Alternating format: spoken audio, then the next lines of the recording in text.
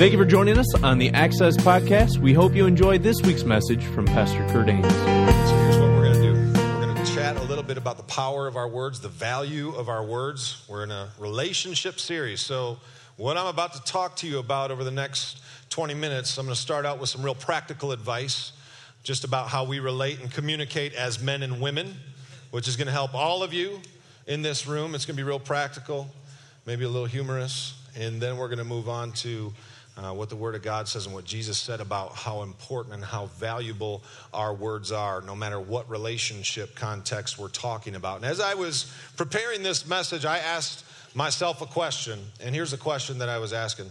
How important are relationships? Really, truly. And as I got to think about it, I came to the conclusion that relationships, our relationship with God and our relationship with others is the only thing that we're going to be able to take with us from this life and have all throughout eternity. Everything else that you possess, that you'll ever own, everything else that you account, everything else is going to fade away. The only thing that we're going to have left at the end of this is the legacy you leave through your relationships. And then obviously your relationship with God is going to last throughout all of eternity. That's how important relationships are. And I came to the conclusion that the relationships that we all have with one another, whether it's our spouse, our friends, boyfriends, girlfriends, whatever it may be, your family, are the most valuable commodities that we actually do possess and have. So that's how important relationships are. So I'm so glad that you guys showed up tonight. I want to chat real briefly about Proverbs with you. I'm going to jump back into Proverbs 18. And so hopefully I can get this done in 15 to 20 minutes, and then we're going to have some fun. So when my wife comes up on stage at that point, here's what we're going to do. We're going to take you through just kind of our story. We're going to share our testimony, and we're going to share some things publicly that we've never shared before, in hopes that our testimony and our trials and troubles and all the things that we went through might benefit and help some of you in some way, shape, or form in any relationship that you may have now or will have in the future. But what we're going to do is also ask you guys, and we're going to actually put ourselves on the hot seat. So we got a couple seats up here, and once we get done sharing, we just really want to open up the floor in the room for any questions. So we're going to do live questions. So this is scary. I know what I'm saying. We've never done this. I'm going to have Lindsay bring the Bible up here with her, and I can't say that I'm going to have all the answers, because I'm kind of the prototype of how not to do relationships before I met Jesus Christ. But because I've been redeemed, I'm actually in a position now where I can talk to you about some things. Amen. So when you text in to the number, you can see them on the screens here, and I think they'll put it on the web for you guys who are watching over the web. It's all anonymous. So when you text in, we don't know who's texting in. We just get the text. So here's another thing that you can do. If you are just shy in public, but you have a really good question that you want to ask, here's what you can do. You can text into that number, and Nick Mayo, our ministry coordinator, is going to be walking around with a microphone, and he's going to get those text messages live, real time, and then he can present your question for you if you're a little bit shy and don't want to do it live. So we'll have a couple people walking around with microphones, and anything goes. So if you want to ask us any questions just about our personal lives, how we overcame certain things that we're going to talk about and go through, feel free to do that. If it's anything relating dating, you can do that. Meeting people, some of you need to just learn how to communicate, you know what I'm saying? Because, I've talked to some of you, so... Yeah, it's all good though. Amen. Hallelujah. Hallelujah. You know Medea? Anybody watch Medea? Hallelujah. That's what I was singing over here, because Medea is awesome. But let me get to the Bible before I get myself in trouble. How many?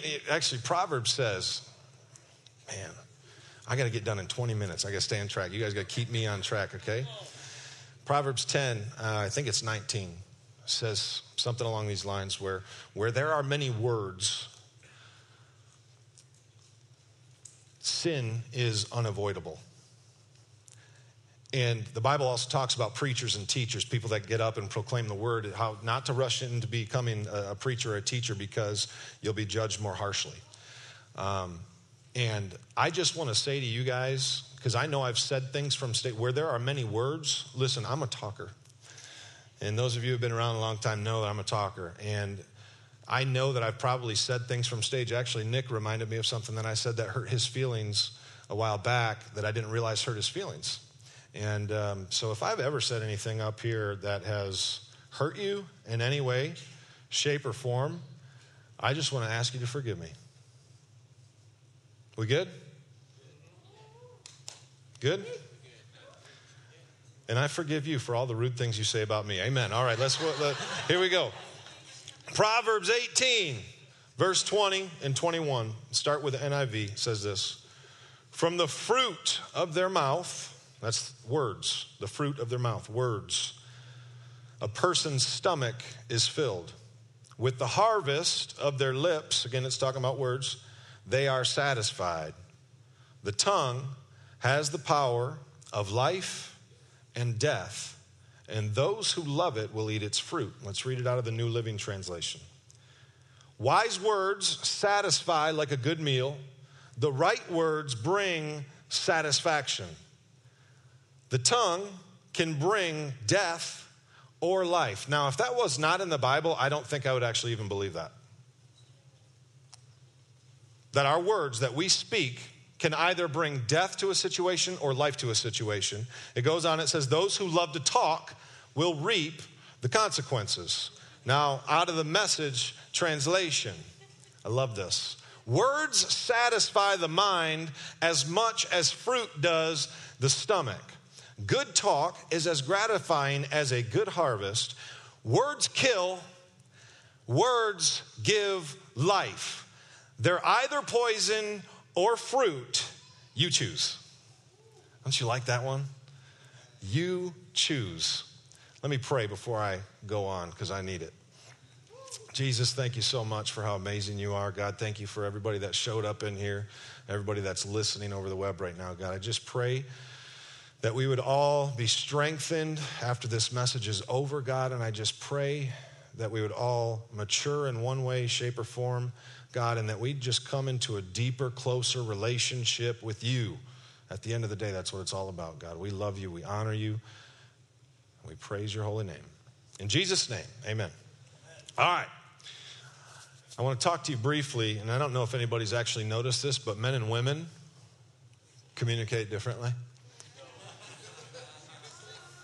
Anybody know that? Did you know that our brains are actually wired differently? 2 people know that. Okay. I want to show you. This is actually out of the Bible. Okay. I saw this. Dan Seaborn did this with us this past weekend, and so I'm stealing something that I just saw. So this is the male brain. I want you to take a quick look at this. This is actually somewhere in Genesis, I think. And we have a personal hygiene atom. It's like right there. We've got an area that, loves TV, power tools, driving stick shifts here. Sex takes up a lot of our mind, apparently, so that's good. We have a short attention fragment right there, and this is awesome, Sports Center. Isn't that great? We have a Sports Center, and my favorite, Michelob. We have a Michelob place in the brain. You guys get that or not really? Okay. Where's the other one that I saw? No, there was something. Oh, the lame excuse gland. Mine's huge. Mine's bigger than that one is. And then this is our listening particle. That explains a lot for you ladies about issues that you have with us that we're going to talk about. Listening particle. Okay, let's show the female brain now. Okay. This is good. This is good. Sex particle. Let's start with that. It's right there. That's it's about right. You know what I mean? We have an ice cream receptor. Sense of direction. That is phenomenal. Need for commitment. Men, take a look at that one. That's actually really important. Commitment, Rational thoughts, phone skills, and you love to shop in decisions. But this explains why we communicate so differently. In every single study, secular study that's been done on how men and women communicate, actually shows that we communicate differently. And now, before I get into this, I do want to preface it by saying there's men that do more speaking than others, like they like to talk a lot. That's me in our relationship and in my marriage. I am a processor, and I process by talking, and my wife is a really good listener. And most females, this is how they communicate. So this is, after all the studies, this is what they put together. Here's how it goes. Ladies, this is how you communicate. You listen and you talk. Men communicate by watching and doing. Okay, for instance, when I was in like 4th or 5th grade, I was over at my buddy's house. His name is Brian, and we watched The Karate Kid inside. Okay, the original one, Danielson, Miyagi, right? And not only did we watch it, but then we had to do it. So as soon as we got done watching it, we went outside to do Karate Kid on each other. And so he was Johnny, I was Danielson, of course, you know what I'm saying? So I did the crane. I went like this, and this is a true story. I did the crane, and he came at me. Well, we were just going to do like shadow stuff, it wasn't going to be actual contact. And so he approached me, and I got up, and I crane kicked his tooth right through the back of his mouth, and then I ran all the way across, jumped over the creek before his dad could get me. And because men, we watch and do, right? That's what we do. We watch and do. Another thing that, we just have this innate ability as men to either go fishing, we can golf, we can hunt together, we can go on a trip, a vacation, something like that, like a mancation, right? You ever been on a mancation, men? You know what I'm saying? And we come back best friends, and we don't even speak to each other. Like the whole time, we barely talk, and we can come back best friends. There's another time when I was in elementary school and I was playing basketball, and I was out at the point. I was running point guard, and I took the ball, and I saw this dude that I'd never met before, but he's on my team, and his name is Seabass, and that's another story. He ended up becoming my best friend, but I didn't know him at the time, and he was over on the other side of the court, and he kind of did one of these, and then he cut to the hole, and I was up at the court like this, and I did one of these. Whoosh. 5th grade, got it to him, and he went in, scored 2. And ever since that moment in time, didn't even say nothing, didn't have a conversation with him. Throughout middle school, we would go to the varsity high school football games at East Kentwood High School, and we'd walk underneath the bleachers. You all remember when you used to do that, right? And every time we'd see each other, be like, yeah, man, you remember that pass? Yeah, man, we were best friends. Never had one conversation. That's male bonding, right? And you ladies don't like it because you just can't do it as well as we do.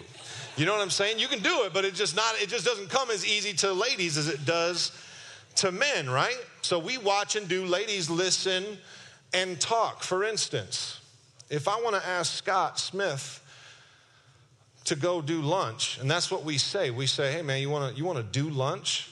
Because that's what we do. When we go to lunch, we eat. When ladies go to lunch, you talk, right? And then when we get back from a male bonding experience, here's what the ladies do. Ladies always say this to us: what'd you guys talk about? And we say, nothing. And I'm telling you, we are not lying to you. That is actually the truth.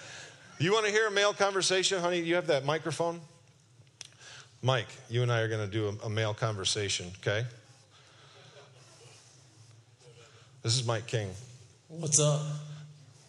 Not much. Cool.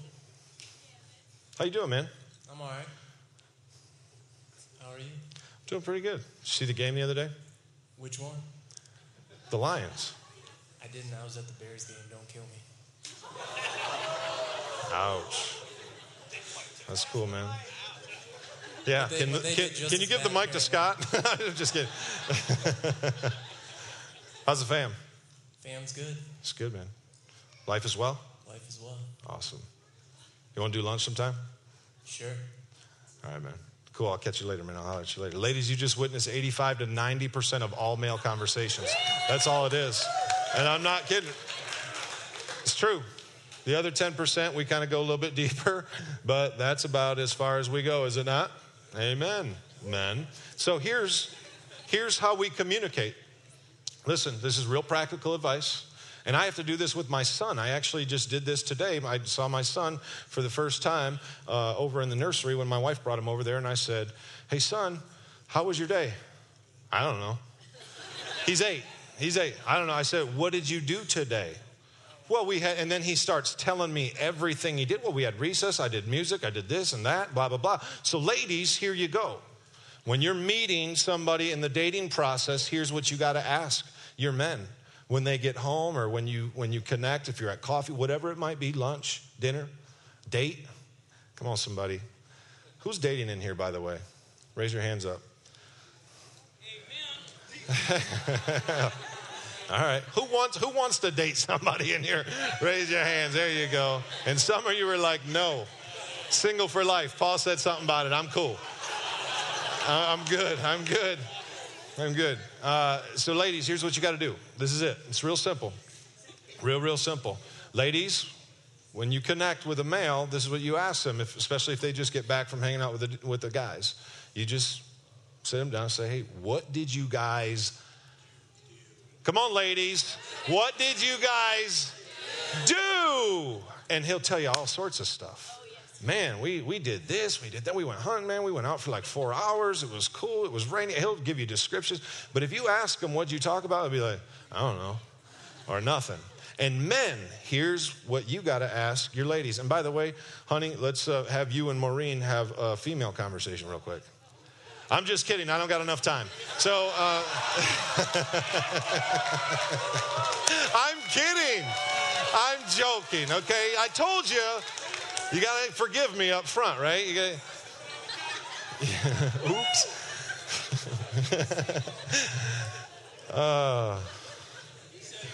Some of you ladies hate me right now. I love you, and I'm joking, okay? And I'm going to be on the couch tonight, so you guys can rest assured that I'll get my reward. But here, men, here's what you got to do with your ladies. Here's what you got to do with your ladies. After they get back from being with the ladies, lunch, whatever it is, dinner, hanging out with the gals, maybe shopping trip or Chicago, shopping spree, Michigan Avenue. Come on, ladies. I'm not talking your language now. Yeah, a little bit. When they get back, here's what you men have to ask them. Simple. What did you talk about? But you better have some time on your hands, if you know what I'm saying. And that listening particle in the back of our heads, right? Just pretend. Because short attention spans. My wife knows. Man, she at home, this is what happens with me. I'm watching TV, and I can do one thing at a time. That's it. One thing at a time, and she'll come up to me, and she'll say stuff behind me. I'll be on the couch, and she'll be in the kitchen, like being mom of the year with baby in her hand, like fixing stuff and cooking. I'm just like, what do you want to watch, babe? And then she's saying stuff, and it's just not computing. And then she'll say, you're not listening to me. And so then I'll focus like, oh, I'm so sorry. Ooh. What is it that you need to say? And I'm serious, and I'll focus. And then I listen, and then she's like, well, talk to me. I'm like, I thought you wanted me to listen, and I'm getting all confused, right, men? You know what I'm saying? We're just wired differently. But those are real practical things that you guys can do. Has nothing to do with my topic tonight, but men watch and do, ladies listen and talk. So, yeah, thank you. And counting, Dustin. It might even be under that, right? So here's the thing. We communicate differently. We know that. We communicate differently, men and women. But every word that we speak, what we saw from Proverbs, every word that we speak is either partnered with producing life or producing death. And that goes for every relationship that you will ever have in this lifetime. So I want to hear about what Jesus has to say about the topic. You know what I'm saying?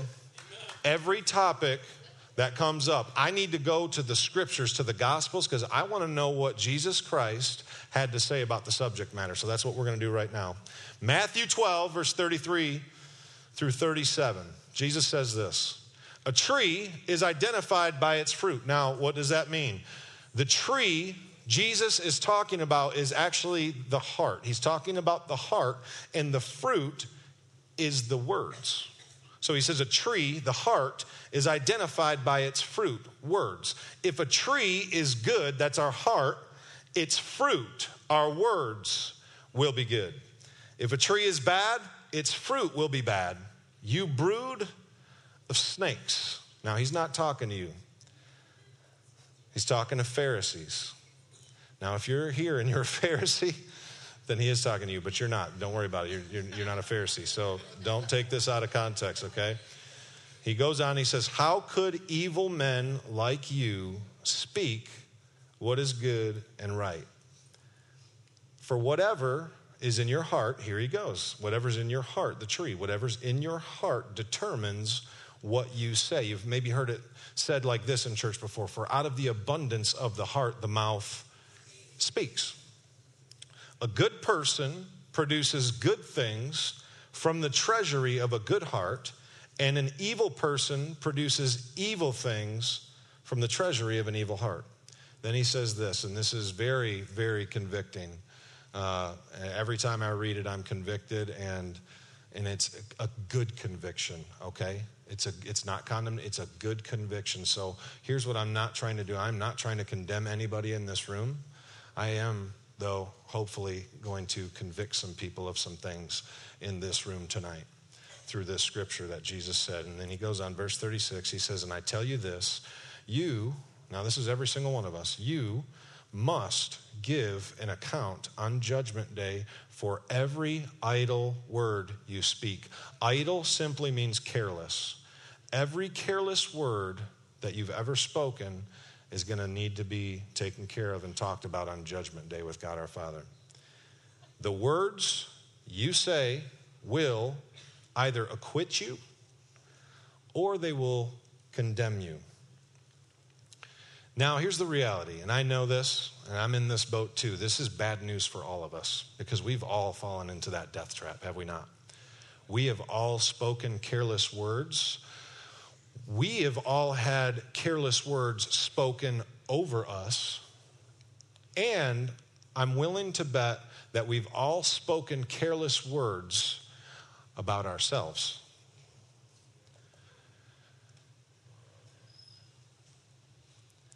It's interesting to me, I was thinking about this, and I immediately thought back to my high school days, and I'm from Kentwood, Michigan, and one of the things that we just loved doing with each other was making fun of each other. And so we used to this is back in the 90s, and you guys probably didn't even know what I'm talking about. We used to get together, 4 of us, we'd have teams 2 on 2, and we'd have a SIG Fest. Does anybody know what a SIG Fest is? You basically just talk badly towards each other. You rip each other apart.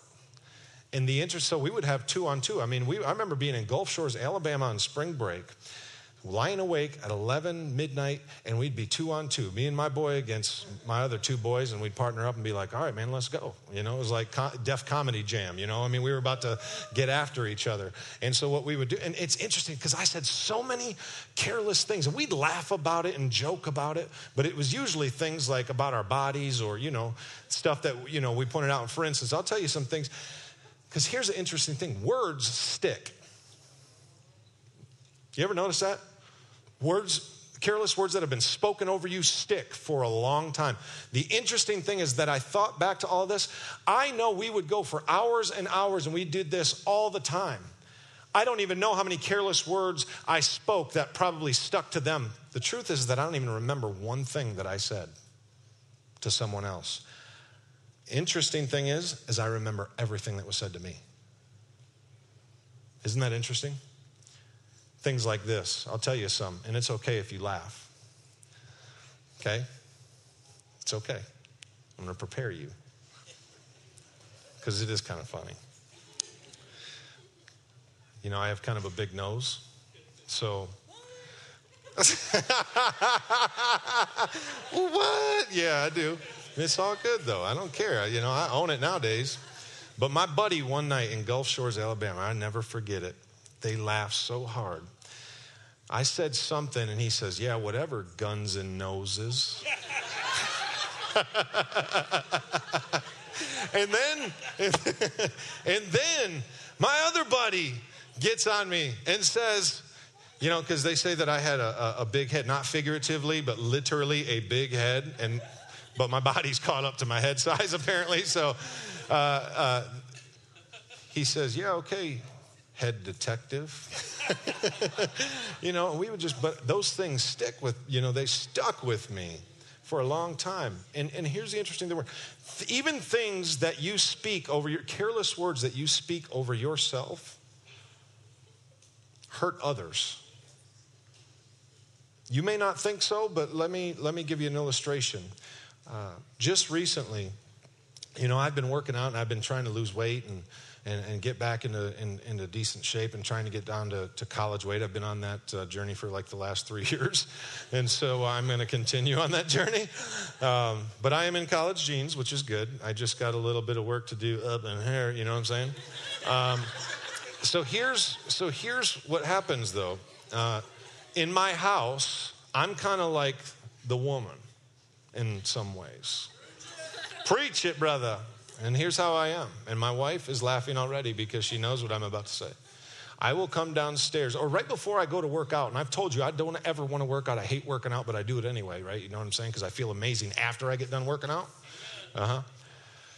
But before I work out, I'll say things like this. Oh, gosh. I'm going to go upstairs and get my fat butt on that elliptical, okay? Right in front of my kids and my wife.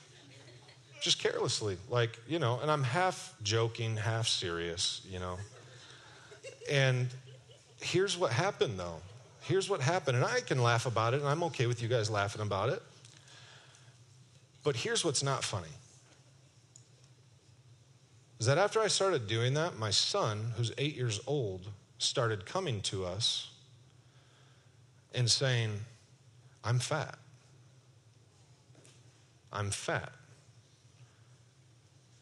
And I started thinking to myself, and I started asking my wife, did one of his friends call him fat or something? Because my son's not fat at all. He's a lean, mean little machine. He's not fat at all. And so I'm thinking, man, somebody must have called him fat at school, one of his friends, something like that or whatever. And then all of a sudden, as I'm putting this message together, I realized it wasn't anybody that called him fat. It was Dad called himself fat. And he heard me. And it actually affected him. And he started saying the same things. Now here's something else. I have a daughter with Down syndrome. People use a lot of really negative words about people with Down syndrome. The R words. I won't even say it. It's disgusting. I used to say it all the time. And now it's repulsive to me. Careless words that I've spoken. And now I have a daughter with special needs and Down syndrome. But I'm a father. And I can tell you this for certain, that my daughter, to me, is the most beautiful thing I've ever seen. Now, I'm a father. Some people need to hear me. Some of you women in here who think that your looks aren't the greatest because somebody spoke something careless over you. Maybe you spoke it over yourself. Now listen to me. If you've ever spoken that over yourself, it doesn't just hurt you. It hurts your parents. It hurts God. And here's why it hurts God. Because He fearfully and wonderfully created you in His image. And when you speak those things over yourself, you're speaking death to someone who gave you life beautifully. Amen?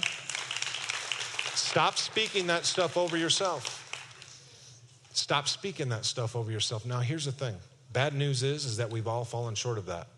Every single one of us has spoken careless words to somebody. We've had words that have been spoken over us, and you've spoken words over yourselves. I get it. But here's the neat thing, is that after Jesus said this in Matthew chapter 12, here's what He did. He went to a place called Golgotha. And He paid the price in full for every careless word that's ever been spoken and every sin that's ever been committed for all time. And He wiped the slate clean. And one of the things that He defeated at the cross was death itself. And that includes words. And I don't know if you've ever thought about this. That includes words that you and I have spoken that have partnered with death. They've all been erased when you say, Jesus, I am a sinner. I need a Savior. By the way, how important are our words?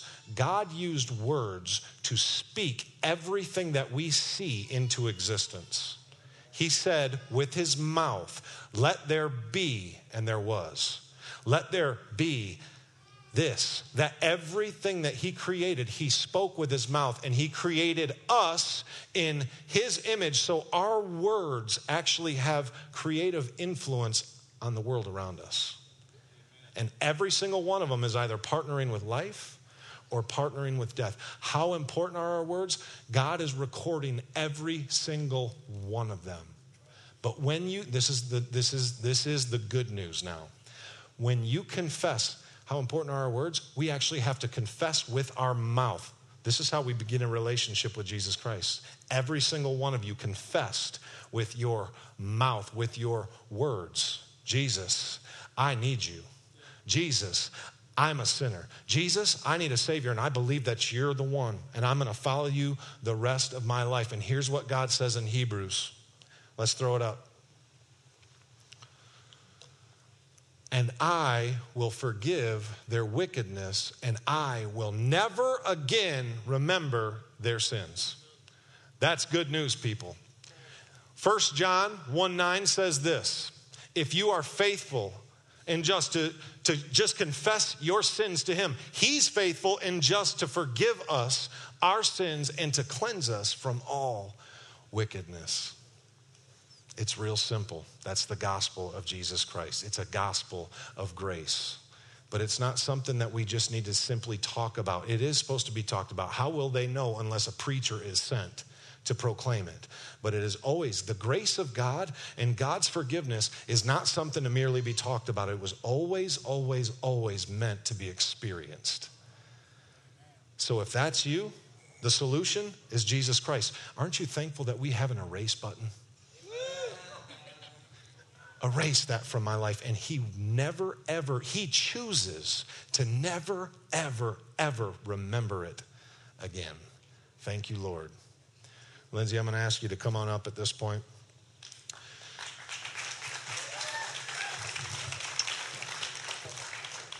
So the words that you guys are going to speak in any relationship that you have, it could be with your boss, it could be with your friends.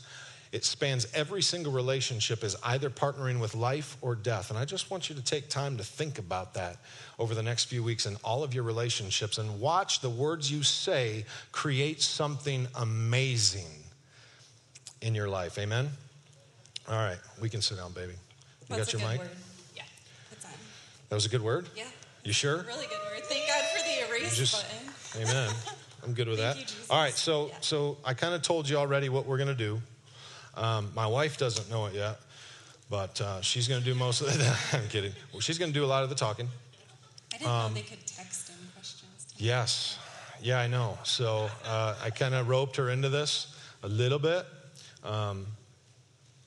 But we're just simply going to start. I think I'm going to just have my wife start by just sharing a little bit about how we met and then how awful some things were. It was good and awful at the same time. And then I'm just going to chime in. And then I think what we're going to just try to do is hit some milestones throughout our dating and our dating courtship period, and then leading up into when we were getting married, having children, and then kind of what happened. I'm not the talker, so you get the short version with me. The 2-minute version. No, we're going to do this. And it's going to be good. Okay, so there we were. Be confident. Okay. All right. We met at Grand Valley in college in 2002. It was before Easter, I think, that year, and we were both working out on the elliptical machines. Now we have one at our house. And we just started talking and exchanged numbers. Went out to lunch, but... Where'd we go? We went to Applebee's on the Beltline. Do you remember that? Yeah. Anyway, Classic. Real classy. Keep it classy, San Diego. Yeah. We're going to be real up here, though, and vulnerable. And the bad thing about that is Curt had a girlfriend already at the time. home wrecker, I guess I am. You guys got to, hold on. Maybe we should preface this. We have a lot of new people here. So you need to know, that I was not raised in a church at all. Did not go to church at all. Wanted nothing to do with God. Wanted nothing to do with religion. So I was obviously not, I was living the life the way that I wanted to live it. And yeah. So I had another girlfriend. I had a girlfriend at the time when we met. So back at, where was I? Applebee's. So then that just started, we started off on a really bad foot. We were sleeping together, and he still had a girlfriend, and it was just awful. Don't ever do that. Looking back now, it's just, we feel so bad and so ashamed about some of the decisions that we made early on, and it caused a lot of distrust in our relationship over the years. We've had to work to rebuild that. We're still working through things. Yeah, it tears you apart right from the beginning. What else? So we dated. There's a lot. We dated for 6 years. We ended up getting pregnant about 5 years in. Well, let's back up. Should we back up? Yeah. Oh, yeah. Well, okay. One time I went home, crying, right? Is that where you want me to talk about? No idea where this is going, I think I'm going where he wants me to go. I love it, though. One time I went home just sobbing, and we had gotten into an argument. We had gotten into a fight about the girlfriend that he still had. Honestly, and I was still there with what was happening? I'm sorry, honey. It's okay. What was happening was listen. I slept around in college. And I cheated on every single girlfriend that I've ever had. I had 3 girlfriends before Lindsay. The first one I dated for 8 years, from 8th grade all the way into college. Second one was 3.5 years. And then, I only had 2. Yeah, and then it was you. But I was unfaithful and very immoral throughout the entire first 2 relationships that I was in. And so I was at the point in time where there was something about Lindsay that I was so drawn to. I mean, I fell for Lindsay for whatever reason over... Yeah, if you get to know her, you know why. You know what I'm saying?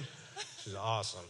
And, but I was at this crossroads of, do I stay with, my current girlfriend? But I had all these thoughts about leaving my current girlfriend and wanting to be with this one. I mean, I just knew in my heart that she was the one. I just knew. I knew, and I can't explain it any other way. And so I didn't know what to do at the time, and it was really tough. There were times when, she was born, raised, and schooled Catholic, and got confronted by my girlfriend at church one morning. There was all sorts of just craziness going on. So go ahead. Anyway, so we got in a fight, and our relationship was extremely unstable. We both drank in college, and we were just up and down, like yo-yoing from day to day, hour to hour almost. And so one time I just had enough, and I decided to go back home to my parents, and they live on the east side of the state, and I was crying and upset, and I had turned my phone off so Curt couldn't call me. Well, he ended up calling my house. I am a persistent guy. My mom answered and gave him the business, I guess, and they got off on the wrong foot. That was the first time they had ever talked. We argued on the phone. You can imagine how awkward that was moving further into our relationship. So now, a few years later, we end up together. We stuck it out. Right. And ended up together. And So, yeah. And then about 5 years in, we ended up pregnant with our son, Brendan. Out of wedlock. We weren't married yet, not even engaged. We had talked about it, but we kept saying, we'll wait till we have money, But that was really hard for me, a really, really dark time for me, and hard for me to tell my parents that I was pregnant, and they had raised me not to do what we were doing, and it was just really tough just to hear like their disappointment, and at a time when you should be excited about having a baby. And so, and we decided that we were going to get married. You know, we had Brendan, our oldest son, now who's 8, and we just celebrated our 8th anniversary Tuesday, which is awesome. But yeah, thank you. So we decided that we were going to get engaged, you know, and so I did it super romantically. I was drinking too much alcohol and gave her a ring out at our apartment in Rockford that we had, and just presented it to her out on the back patio right there in the living room area, and she said yes. Super romantic, right? I know. It's like, gosh, what is wrong with me? I mean, I look back, and we were talking about this earlier, and like, I'm just so disgusted. Like, it just... But it's all been erased. See, that's the amazing thing about this whole story. So just a real quick story. So we decided, we got engaged, and then we were going to, actually when we got pregnant, we were going to go tell your parents. You remember this? Oh, so this is before the engagement. So I wanted to ask her father's blessing. Like if I could have her hand in marriage, you know, and Big Mike, he's like 6'5", and the first time I ever went to their house was super awkward because they hated me already, and I showed up. I was like playing ball for the Lions at the time, and so I thought I was this big star, you know. I just didn't care what anybody thought, you know. I'm just gonna roll up in here and like own it, you know, and so I know it is true though, isn't it? So I showed up, and I come into their house, and there's like a huge safe with guns like everywhere, you know. There are animal heads on the wall everywhere. I'm talking about bear, moose, elk, deer, turkey, everything you could possibly imagine is up there. And so this guy he's a big dude, and he's very intimidating. And so they didn't like me a whole lot, and you can guess why, right? They were trying to protect their daughter from guys like me, like her whole life. And so I remember showing up, and what happened when we showed up? Do you remember? We were just about to tell them, and your Uncle Nick and somebody showed up over dinner, so we didn't get to tell them. So then we had to come back again and tell them again, you know, like, yeah, we're pregnant. And then I came back a little bit later after, you know, to play golf with her dad and ask for his blessing that if I could have her hand in marriage. And so we're out on the golf course. Super intimidating guy, and I might. And by the way, men, this is going to happen to you at one time, right? You're going to have to pop the question to the father, and it's really intimidating deal. And so we're out on the golf course, and you know, there came this point in time where I just started, you know, super nonchalantly saying, "Well, so you know that I'm in love, like with your daughter, right? You know." Yeah, you probably got that by now. So I'm wondering, you know, I'm asking you if it would be okay if I marry Lindsay. And he looks at me and goes, "If that's what she wants." And I was like, "Oh, so is that a yes or a no?" Yeah, sure. If that's what she wants, I was like, "Okay, cool. I think that's what she wants. So thanks, man." You know, and so we end up getting engaged, and then we get married. So that was September 15th. And then it got even worse. 2007. In the midst of that time, I'm you can tell them what I was, just kind of how I was living and secretly, you know. So we already had one baby when we got married, and then we got pregnant on our honeymoon with Riley. We found out about 6 weeks before she was born that she was going to have Down syndrome, or she had Down syndrome. Yeah. So that was a really stressful time for us. She had to have heart surgery at 4 months old. And in the midst of this, we weren't doing good. We were fighting, and Curt was still going out, and I was nagging him all the time about it, and we were just bickering and butting heads. I remember one time we fought about $8. We were so broke, and just like that just sticks in my mind of how like low we were, just scraping to get by and fighting. And so one night, Curt, I guess after we had Riley, you started going to a Bible study, or maybe like while I was pregnant. I don't remember exactly when, but his uncle pregnant, had been doing a Bible study, and he had wanted to change for a long time, and he knew he was hurting our marriage, and we were hurting each other, and so he had been going to a Bible study for about a year and trying to change on his own. And one night, all his friends were calling him. It was a Friday night, and he just kept saying, "No, I'm going to stay home with my family. I'm not going out. I'm not going out. I'm not going out." Before that, I went out on Brendan's second birthday, too. Yeah. And so our neighbor asked, "Why don't you just come down to my house finally and watch the game, and we'll have a couple beers or whatever." And so he had gone down there, and I'm like, "That's fine. You're just close to home. Not a big deal." The kids were sleeping. I was ready to go to bed. And I heard him come home and grab his keys and start the truck in the garage. And I'm like, oh no, he's going to go out.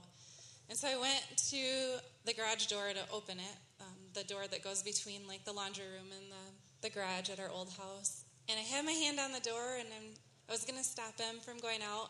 And I went to turn the handle, and I felt like, don't turn the handle, just let him go. Like, I don't know, I just felt like, I don't know what it was. Looking back, I don't know if it was the Holy Spirit or what, but I just didn't open the door. And so he ended up going out. I went to bed upset.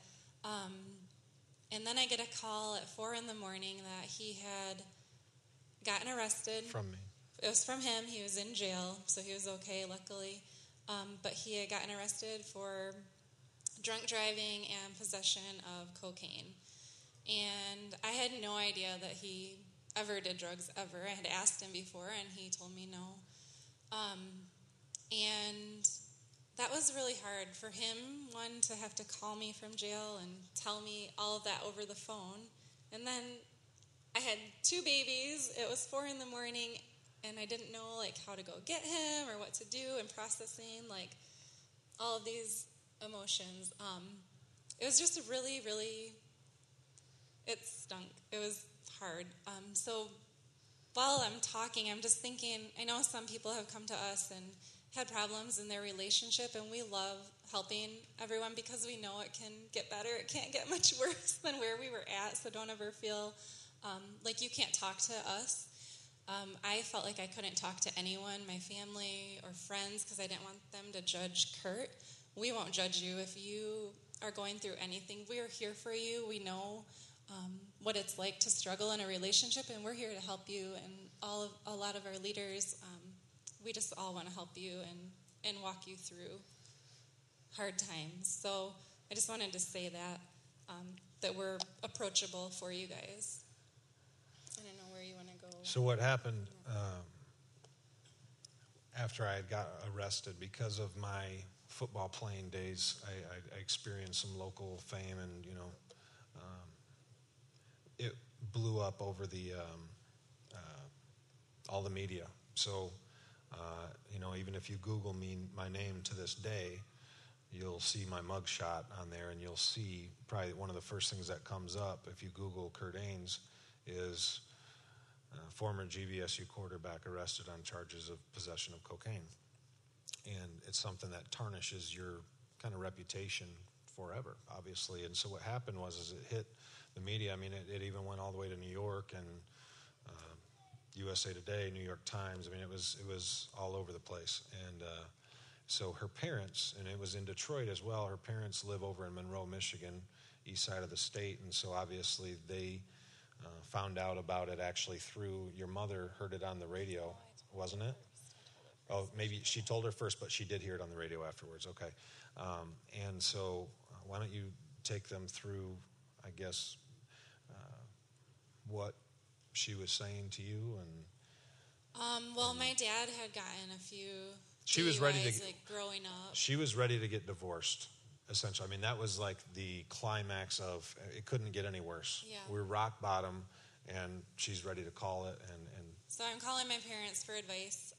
And my mom she knew we had only been married a couple of years, and she's like, you should not be suffering like this. I don't want to see you suffer your whole marriage.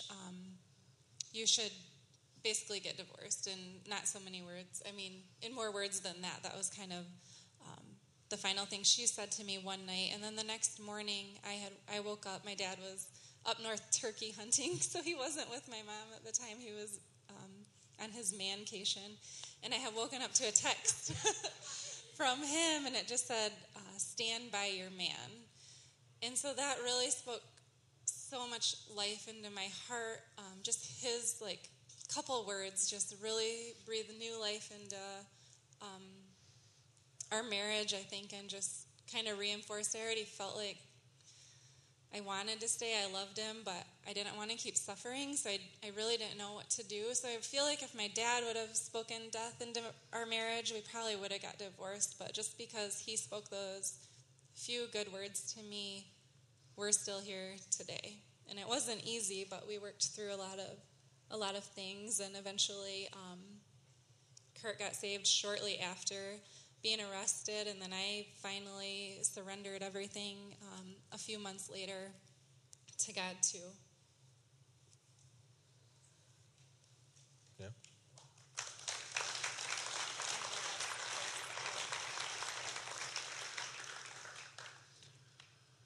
Words kill and words give life, and they're either poison or they're fruit. You get to choose.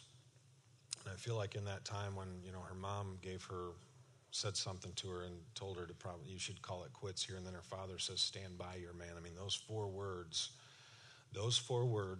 and then divine intervention, where Jesus actually came into our lives, saved our marriage. And, that's why, earlier I know maybe you were thinking, man, why, you're in a relationship series, why are you focusing so much on God? You're not really talking, when I was talking about the words, connect us, because the most important relationship that we will ever have in this lifetime is our relationship with God. Here is the only point that I have tonight is this. We need to relate up before we relate out. Romans 11 says this, for from him, through him, and for him, all things. That includes your relationships.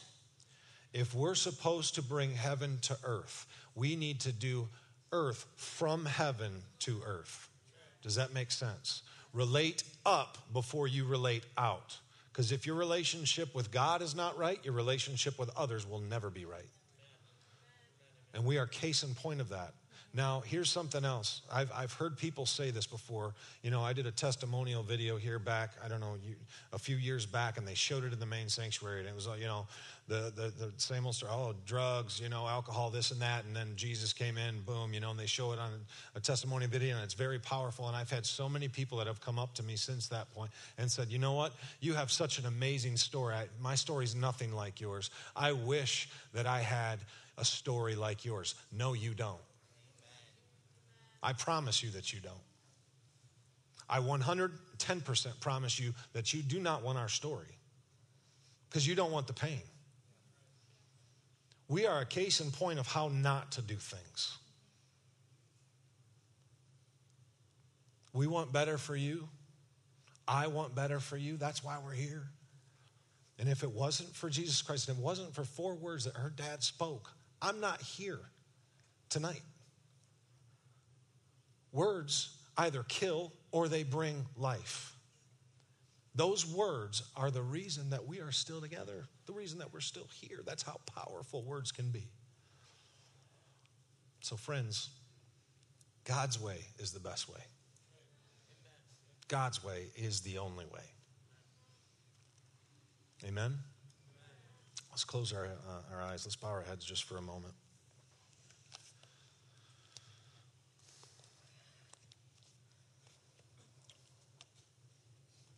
Father, I just thank you for how amazing you are. Thank you for your grace, God. Thank you for your goodness. Thank you for your forgiveness, God. Thank you for my beautiful wife. So thankful that she stuck it out with me, God. I just pray that you would bless her socks off, God. I love her so much. You know that. Father, thank you for my in-laws who I absolutely adore. Thank you for every relationship in this room. God, thank you for sending your son so that we could have an erase button.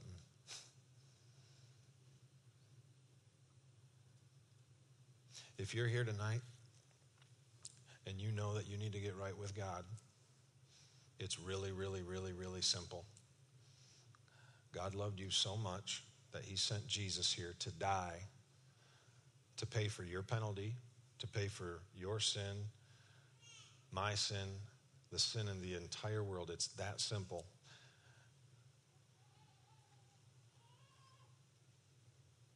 For God so loved the world, he sent his only son, and whoever believes in him will have everlasting life, and they'll never die. You will have everlasting life if you give your life to Jesus, and he's faithful and just to forgive you if you confess your sins and come to him, and he'll purify you and cleanse you of all unrighteousness. And if that's you and you need to know that you're right with God tonight, I'm just going to ask you to be extremely bold in front of your family here and raise your hand. Is that you? Raise your hand. So count me in.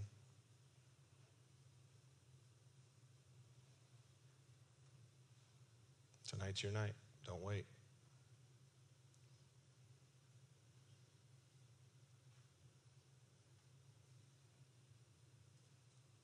Okay. I see you. Is there anyone else before we pray? Okay. Let's repeat this prayer. Let's all say this together. Say, Jesus, I am a sinner. I just need a Savior. Thank you for saving me. I confess right now that you are my Lord.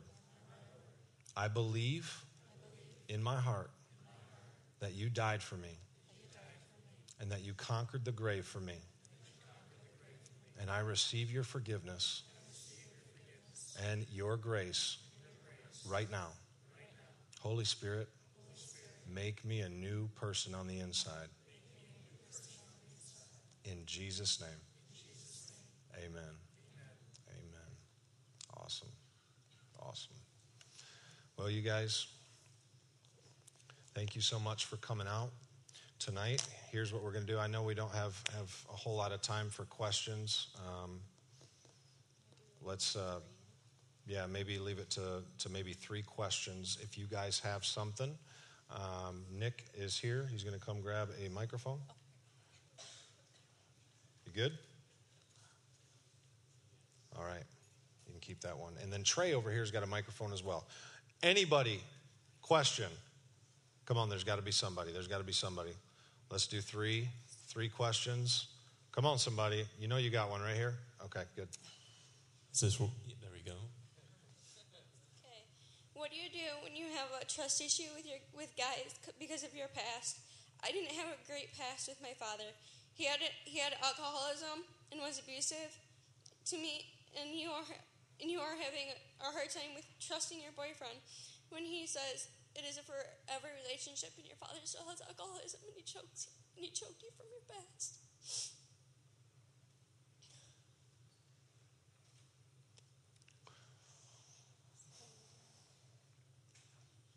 So is the question about trusting God and your boyfriend because of your father's past? Because my father, the way he treated me, he didn't treat me right, and not only he didn't treat me right, not only I just didn't trust my father. So I have trust issues with the Lord. Yeah, I think that's something that, when you got saved and said yes to Jesus Christ, and when you gave your life to following him, you got saved instantly. The Bible says that you're translated from the kingdom of darkness into his marvelous light, right?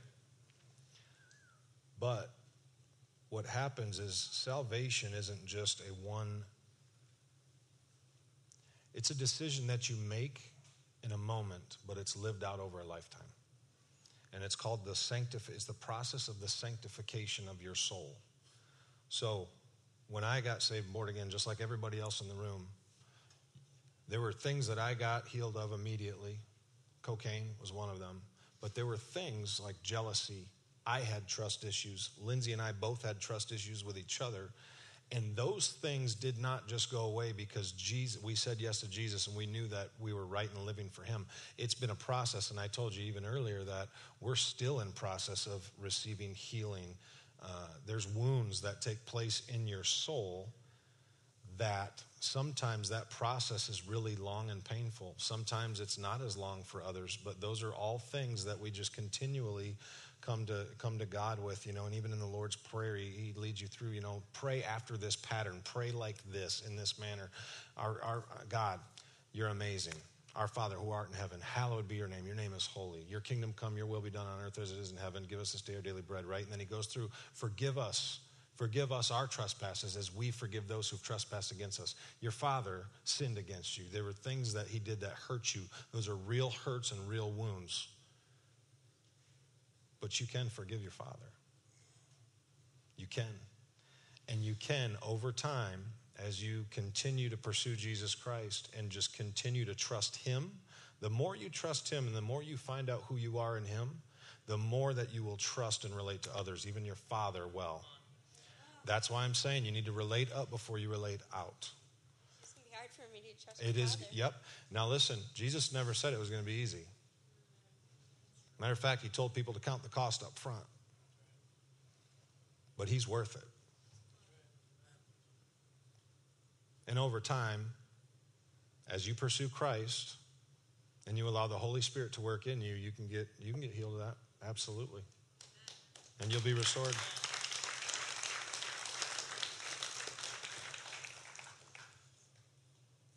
There's a couple other questions that came in that actually work extremely well with this.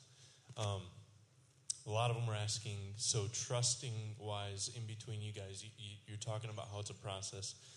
What are the things that you two did, especially you, in building that trust back up? You're talking both Either of you of guys, us? but specifically Curt. Go. This is a question for. Oh, it's for you. Oh, Sorry. I'm sweating.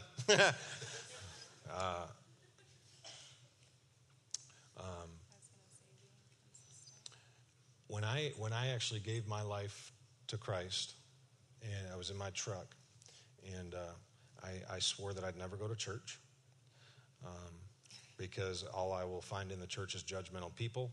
And so I would just wake up in the morning and worship God.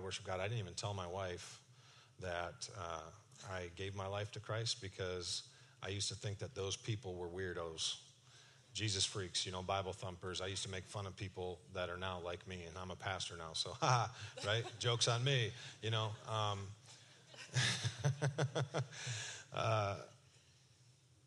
I didn't tell her even because I was, because of that. I thought that she would think that I was just crazy lunatic, blah, blah, blah. Well, I ended up telling her maybe, about a week later. It took me about a week to tell her. And when I told her, here's words that I had spoken 1,000 times or more to her. Honey, I want to be a better husband. I want to be a better father. I'm going to work this out. I'm going to get better. She heard that thousands of times before, and I looked at her and I said, honey, I gave my life to Jesus Christ, and nothing is ever going to be the same for us. And I know that you don't trust me right now. And I know that I've said that thousands of times, but I'm just asking you to just give me one more shot. I knew that I knew that I knew that I knew that I knew that I knew that I knew that I belonged to God, that I was not going to hell, that I was going to go to heaven, and that everything had changed. There were things that started happening, like my uncle used to swear all the time, and I used to cuss and swear all the time, and then I'd talk to my uncle on the phone, and he's dropping F-bombs, and I'm going, what is that, And then I'm thinking, wait a second, you got the most foul mouth on planet Earth. Why are you shocked by that? It's because I was a new creation. My spirit thought it was offensive. I'd never had that before. So I'm experiencing all these things, and then so over time, I think, and we talked about this earlier, it was just the evidence of the fruit of the Spirit in my life that ended up, she ended up saying, wow, this is real. This isn't phony. This isn't fake. He's on fire for Jesus Christ. What the heck happened? And all she could attribute it to is that God intervened. And it was really, again, it all starts with God. It's him. And through that, and then we both started, after she, gave her life to the Lord, and then we both started seeking Jesus. There's this, it's kind of corny, but it's pretty true. Like when you're in a relationship with a significant other, you're here and they're here, and then you draw a little, Jesus up here, right? And then as you're both seeking him and your eyes are focused on him, and you keep seeking him, here's what happens. You just kind of do this, right? Boop, right? And then you are like one, right? And I know it's corny, but that's how it works. Seek first the kingdom of God, and all these things will be added unto you. That's all it is. And then, but we still struggled. I mean, I still struggle with jealousy and things like that. I'm not ashamed to say that in front of you, but I am nowhere close to where I used to be. I promise you that. And I'm still getting healed from a lot of those things, and as I continue to pursue Jesus and have him work on me, and one more thing before you ask the last question, Nick, is I want to say something. You can hear this a lot. You could hear spoken in church a lot. You need to just be in the Word every single day, right? Be in the Word, be in the Word, be in the Word, be in the Word. How many of you have actually ever been taught how to read the Bible? Raise your hands. Right.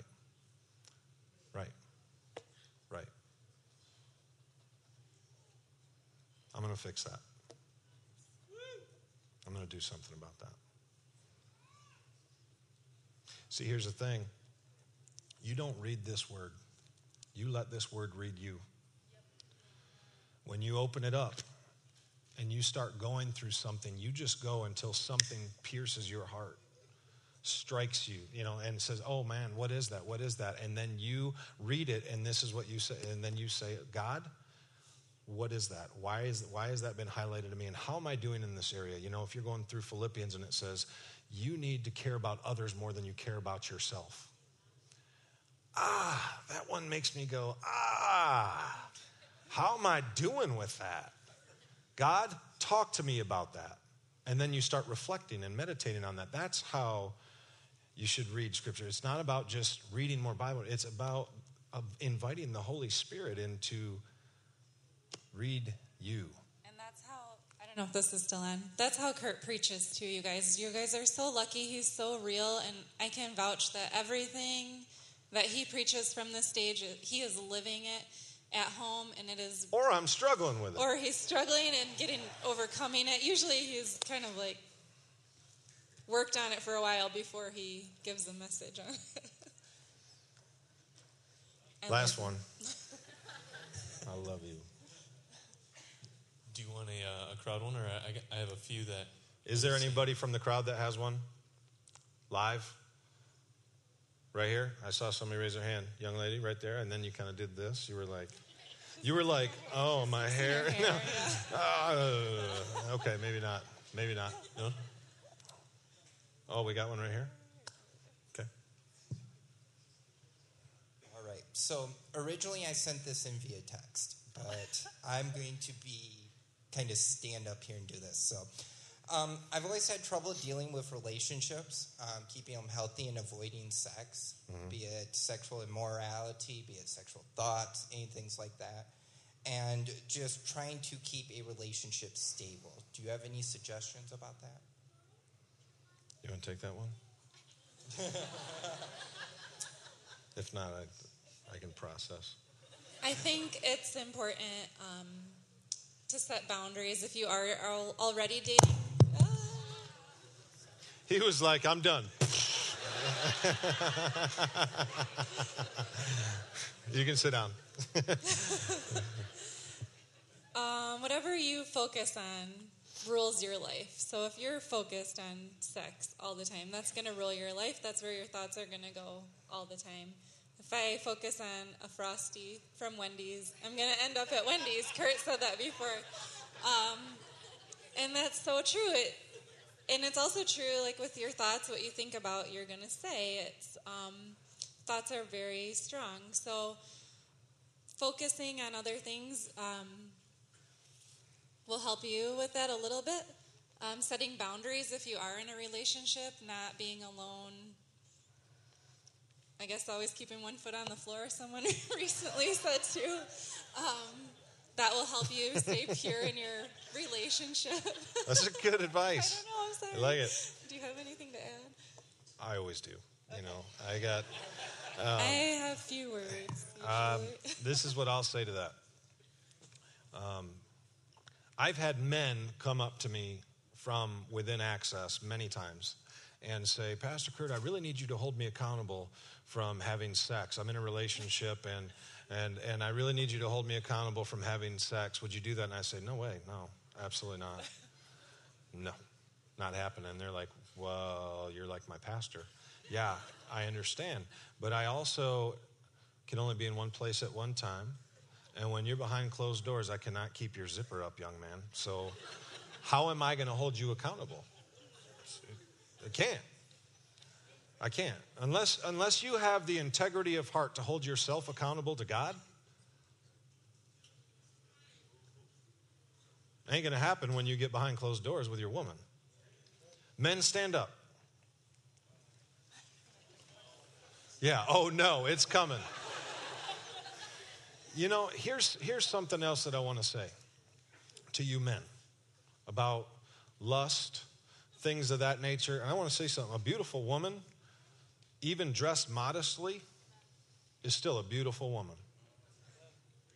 You need to get to the place in your heart, and in your heart, and yours, and mine. We need to get to a place where we can still see a beautiful woman and not lust. Do you understand? It's not about what maybe they have on or listen, it's about what is going on in your heart. And you need to hold yourself accountable to that. I need to hold myself accountable to that. And I'm telling you, it is attainable. Galatians 5 says, if you will keep in step with the Spirit, you will not fulfill the desires and the lusts of the flesh. You won't. Are you keeping in step with the Spirit of God? If you're keeping in step with the Holy Spirit will run and operate your life if you'll let him. Your spirit can actually take dominion of your flesh, even your eyes, where you can actually see a beautiful woman through the eyes of God. Jesus was able to do it. Come on, somebody. That's the challenge. And I charge all of you men in this room to get to that place. And even if you're not right now, that's okay. That's okay. You can get there. You can get there. Do you want to? Do you want to? We hope you enjoyed the message from Curt Ains this week. If you liked what you heard, be sure to connect with us on Facebook and Twitter at Access RLC, and be sure to swing out Thursday nights at 7 p.m. in the ground floor at Resurrection Life Church.